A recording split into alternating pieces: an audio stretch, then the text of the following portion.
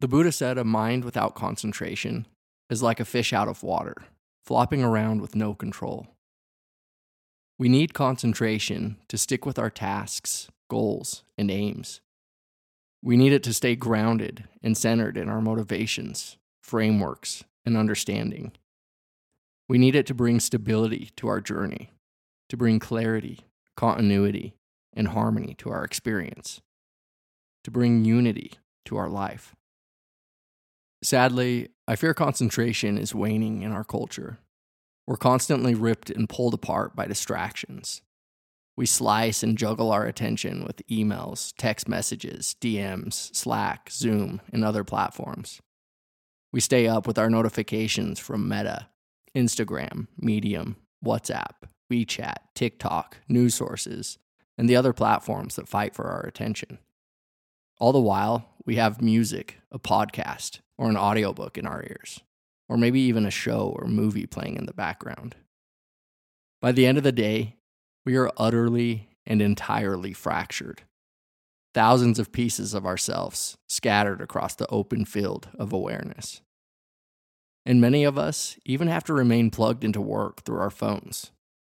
It makes it very difficult to be present, to worship our partners and our children, to shower them with our full and undivided attention. It leaves us in disharmony. Something has to give here. It won't be easy to fix this as a culture, but we need to work out a different way. We need to bring our focus back. We are so lost in the weeds that we have little clarity in our moment-to-moment experience around our deepest aims and intentions. I fear this has led and will continue to lead to much of our suffering, to many feelings of isolation and incompleteness. It's preventing us from staying connected with what matters most. It's leading to our own destruction. So as we step into this final dimension of the Noble Eightfold Path, I invite each of you, employers, employees, parents, children, partners, friends, to hold this dimension with a reverence and a willingness to see how it's affecting your own life. Then, hopefully any insights you gain will allow you to find ways to bring some unity and clarity back into your life and into the world around you. Okay, so what is concentration and how does it fit into the Noble Eightfold Path? Well, concentration is not an end in itself. It's a means to insight and wisdom, to love and understanding. So its primary role is to provide a penetrating clarity and stability, a kind of sharp lens to our mindfulness practice, to our lives, and to our experience. Concentration brings things into view. Like a lens that collects and focuses the light, concentration gathers and puts together the fractured pieces of our being. It gathers all the faculties of mind and points them at the task on hand, bringing a unity and harmony to our being and to our aims. When it's well cultivated, like a laser that can cut through steel, concentration can cut through the hindrances and distractions that buffet us on all sides, allowing us to penetrate more deeply into experience, providing the space and sustained focus necessary for mindfulness to gather more insight. Again, though, concentration alone will not bring insight. It alone will not give you an understanding of the nature of your own heart and mind. It alone will not give insights into the nature of suffering. Only mindfulness can do that. Only mindfulness can see the true nature of experience without imposing ourself onto it. Only mindfulness can lead us to love and understanding. Only mindfulness can bring insight and wisdom. Concentration, then, aids us along the Eightfold Path by keeping us firmly rooted in our mindfulness practice. It keeps us calm, sharp, and collected, pointed at wisdom. It prevents us from becoming fractured and isolated, keeping us safe from the hindrances and defilements. Concentration keeps us unbroken and united, entirely whole. Okay, great. So, how do we cultivate it? Well, the Buddha, per usual, doesn't leave us guessing. He lays out a clear path for us to cultivate and develop this faculty. In fact, he provides two paths. One, he provides for one pointed or fixed object concentration, and another for continuous, momentary, or fluid concentration.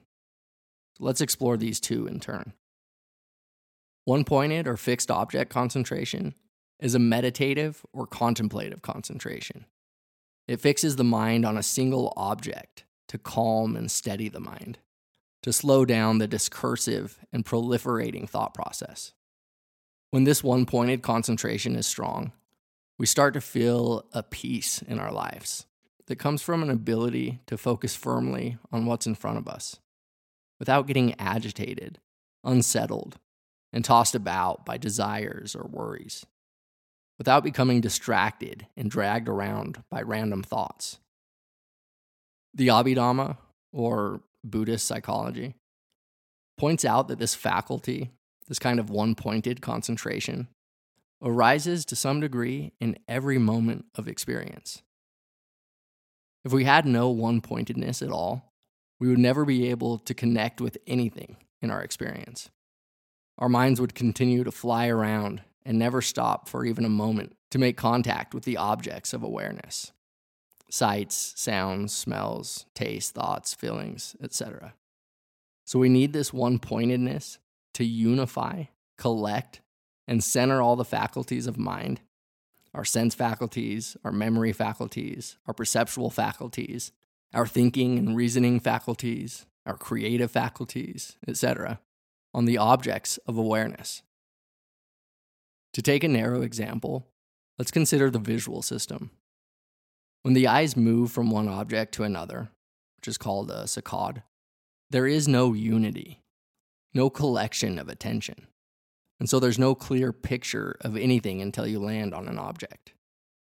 Our visual experience is suspended in a way. Saccades are very quick.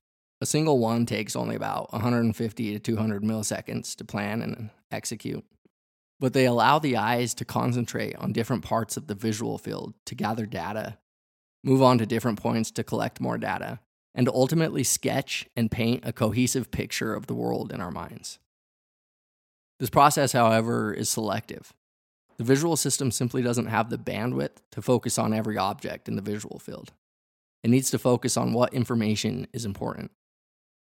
This ties us intimately to the discussion we had in the last episode about clear comprehension, because it's our underlying framework, our views and understanding, especially our aims, that orient our focus, our point of concentration.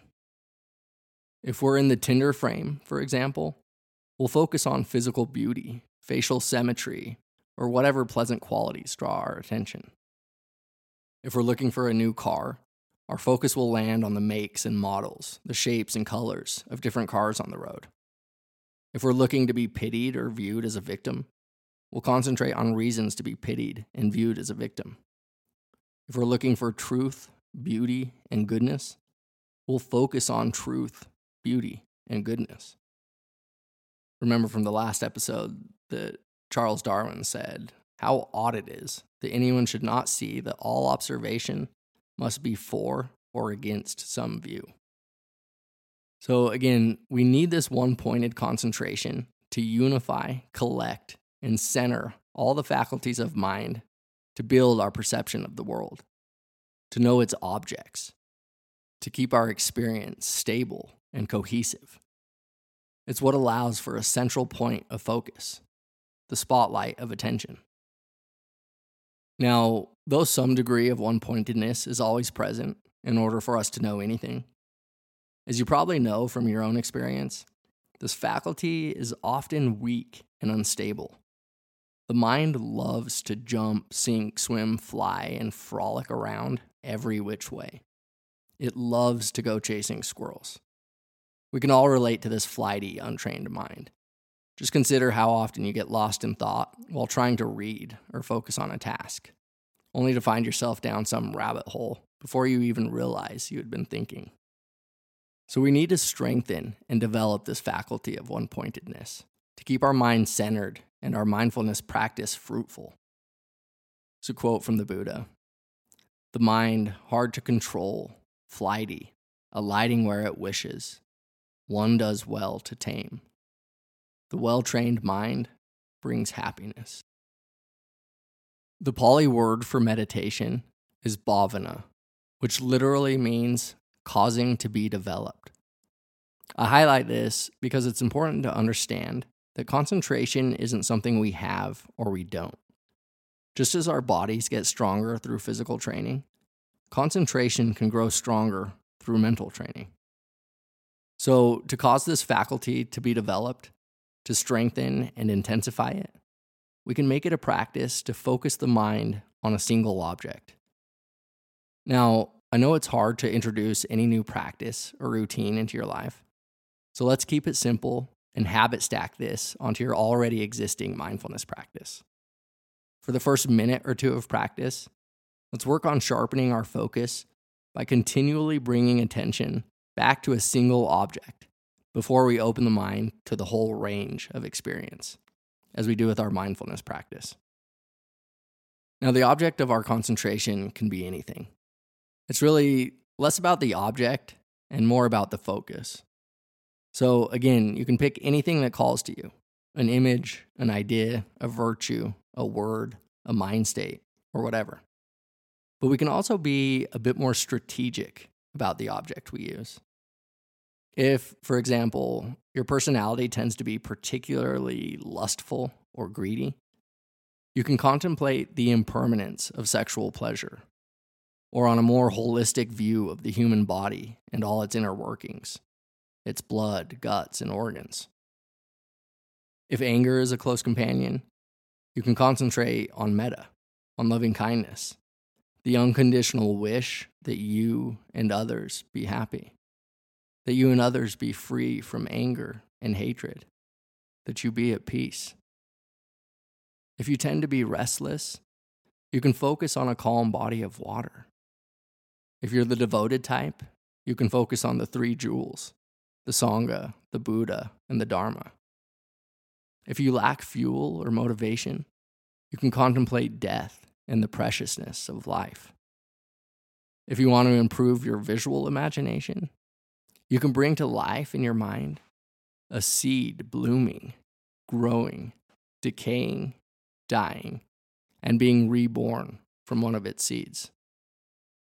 If you often find yourself tense and contracted, you can focus on space, the space in the room or in the galaxy, or on the negative space of experience, the space between thoughts, sounds, feelings, and emotions. And of course, a very popular place for beginners is the breath. The breath is always there, and it speaks volumes about your current state of being. It keeps you connected to the body, connected to the fluid, impermanent, and ever-changing nature of all things, with the arising and fading of each breath. And it can also promote the slowing down and stilling of thoughts, especially if you emphasize the out-breath. And last, but certainly not least, you can focus on your sila, or morality. Not in a way where you just beat yourself up over all your past transgressions, but in a way that acknowledges the good intention, the light in you. The Buddha often taught that sila is the foundation for concentration. When we haven't witnessed and acknowledged the good intent in us that wishes well for ourselves and others, and then establish a moral framework from this foundation that keeps us pointed at living in harmony with life, it can be very difficult to grow concentrated. Just consider honesty alone. When we're dishonest, we have to juggle our lies. We have to remember what we said to whom and work really hard to paint a consistent picture. Usually, we just end up fabricating more and more lies to save face. Dishonesty tears us apart and makes our lives very complicated. As Mark Twain said, if you tell the truth, you don't have to remember anything.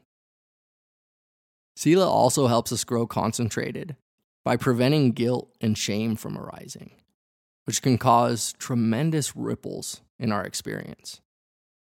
It does this by keeping us rooted in non-harm. That way, even if we do cause harm, Sila can transform the guilt or shame we carry into remorse, a loving reminder that our actions impact both ourselves and the ones we love. Again, not to punish us, but to keep us pointed at our aim, to remind us of all the love we carry. Grounding ourselves in Sila, in our commitment to non-harm, we can let go of guilt. We don't need to allow shame to become a part of who we are. We can still have remorse for those actions that hurt ourselves and others. But instead of getting lost in or identifying with the guilt or shame, we can connect again and again to our commitment of non-harm. We can really feel into our intention to live in harmony with life. This is who we are, love. Not a small ego-based part that tells us we're not worthy or that we're disgusting or cruel or whatever. Once you connect with this, your deepest and truest intention, whether for the first time or the 1,000th, notice how you can be with memories of unwholesome or unskillful actions with more ease and stability.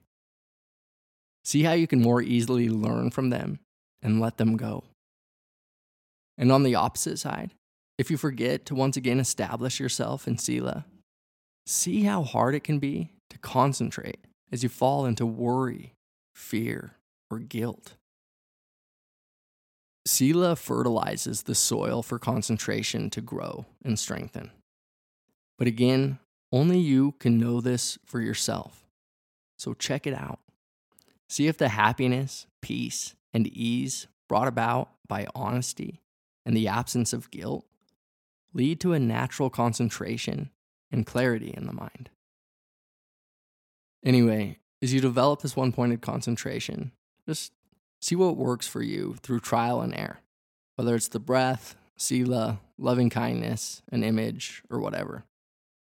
You might even find it useful to concentrate on a new object every day. Just remember, the object isn't crucial here for what we're developing.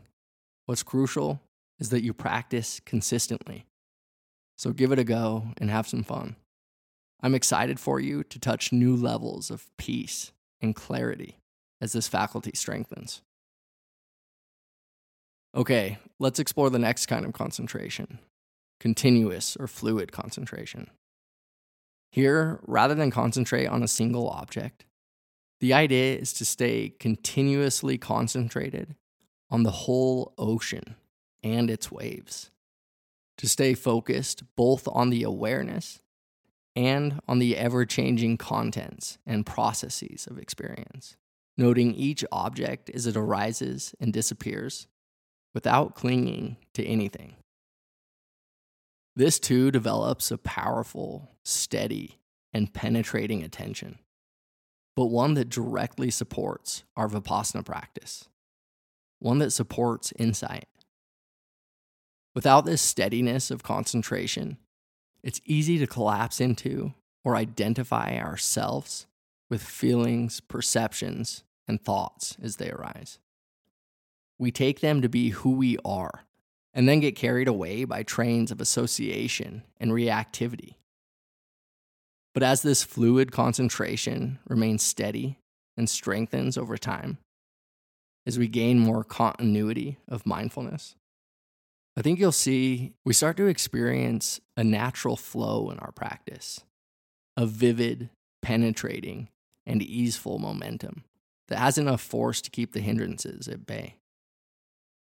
And eventually, it'll grow strong enough to break through the relative world and penetrate the ultimate nature of being, the selfless and interconnected nature of experience. And this will bring forth wisdom, thereby completing our first cycle along the path. To get a picture of this, consider the image of rubbing two sticks together to create a fire.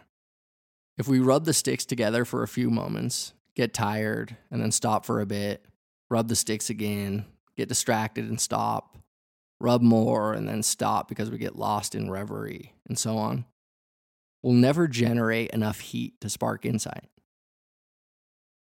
Without continuity of mindfulness, we'll never be able to generate the power to go deeper, to penetrate the ultimate nature of reality, the ultimate nature of self, the ultimate nature of suffering. Through a continuous and concentrated examination, mindful and clearly comprehending, we begin to see a microscopic level of arising and passing of every element of experience. Sights, tastes, sensations, smells, sounds, thoughts, feelings, moods, and emotions. We experience directly the seamless, ever-changing, open field of awake awareness. The illusions of solidity and separateness dissolve beneath our feet as we free fall into the unborn and unbound awareness that holds this miraculous floating world. Through a continuous concentration, we come to embody love. Okay, well, now that we've explored the two types of concentration to aid us in our pursuit of peace, love, and understanding, let me just finish out today's episode by sharing a few tips and some words of encouragement. First tip, have confidence in yourself. No matter what you think, no matter what the world has told you about your capacity to focus, you can become more concentrated with practice. So believe in yourself. Next, because so many of us, essentially all of us, have a slippery and scattered mind, something skillful you can do in the beginning is to just start by simply noting whether concentration is present or not, both in your sitting and in your daily life. Now, something important to note here is that the Buddha doesn't say anything about judging yourself for not being concentrated. The practice is simply to discern the present state of mind. Here in this non-judgmental and non-reactive space, we can simply get to know what the mind is like when it is concentrated and when it's not. Do this, and I think you'll see that awareness has a way of taking care of itself. Another skillful approach here, as I said above, is to start your meditation with a fixed concentration practice before moving into Vipassana. This will help slow down the sporadic and proliferating thought process. It will help bring a peace and relaxed clarity to the mind. It'll allow the mud in the mind to settle, so we can become more clear and receptive as we move into our Vipassana practice. This is why many teachers have new students focus on nothing but the breath for an extended period of time, whether for weeks or even months. Another tool I love comes from my snow leopard, who would continually ask me as we traversed forests and ridges, what are our roots? I love this tool, which has now become a kind of mantra for me, because it keeps me sharp and pointed. It allows me to follow the threads of conversation and the threads of my own thoughts and understanding. It sustains my focus, which brings a stableness and a continuity to my thoughts, words, and relationships. And this in turn leads to a calm, connected, and receptive kind of clarity to life. Okay, well, developing concentration isn't going to be easy. The mind is difficult to steady, so it's going to require resolve, determination, and perseverance. That is, it'll require virya to keep bringing attention back to the object of mind. You'll need to continually apply a balanced effort, a kind of gentle return to the object of concentration. where you're settled back and relaxed as you pass through distractions or hindrances in the mind, without adding any agitation or resistance to the system. Now, of course, there'll be times when you feel like you just can't do it. You can't focus. Times when you feel dull, cloudy, lazy, restless, or uninspired, and you think it's impossible to practice, so you don't even want to try. But just because these mind states are present doesn't mean we can't have a continuity of concentration. We might just need to adjust our framing here a bit. Rather than give up when our minds aren't bright and energized, or when they feel too energized, we can simply allow awareness to open to the dullness, cloudiness, laziness, or restlessness, without trying to improve or change the situation. In this way, we can stay continually concentrated. We can have a continuous awareness around our sleepiness or restlessness. With this frame, we don't need to struggle. We don't need to limit ourselves by thinking that concentration practice requires us to be in a certain state of mind. Joseph Goldstein offered up a note I found to be incredibly useful, which speaks to this point, specifically about the restless, busy mind. When the mind is racing from thought to thought, and it feels impossible to keep up and stay concentrated on anything, that's okay. We can maintain the continuity of concentration with the simple note, a lot of thinking, without worrying about having to change our experience. Instead, we can be at ease with this bombardment of thoughts. A lot of thinking. Again, our practice is all-inclusive. It welcomes all mind states without trying to fix them. Really, it's a simple matter of perseverance to stay open, receptive, and willing to be with each step, each breath, noting exactly how it is. Do this, and concentration will grow. And as concentration grows, see for yourself, but I guarantee you'll discover deeper levels of unity and harmony in your life. You'll experience more profound states of stillness and serenity. And this will then create a kind of feedback loop. As your focus strengthens, so will the unity in your experience, which will relax the body and mind, which will create even greater levels of focus and clarity, which will lead to even higher pixels of unity and calm. And upward you go. And as you continue to climb this upward spiral of focus, unity, tranquility, and clarity, I think you'll also discover a sense of rapture begin to light and color your awareness, which will grow very bright before it settles into a more subtle and stable kind of joy and warmth as the concentration carves out and polishes an unrelenting equanimity into your being. In any case, you are a marvelous creature. May you experience deep focus, tranquility, clarity, and unity of mind. May you embody lasting peace. Until next time.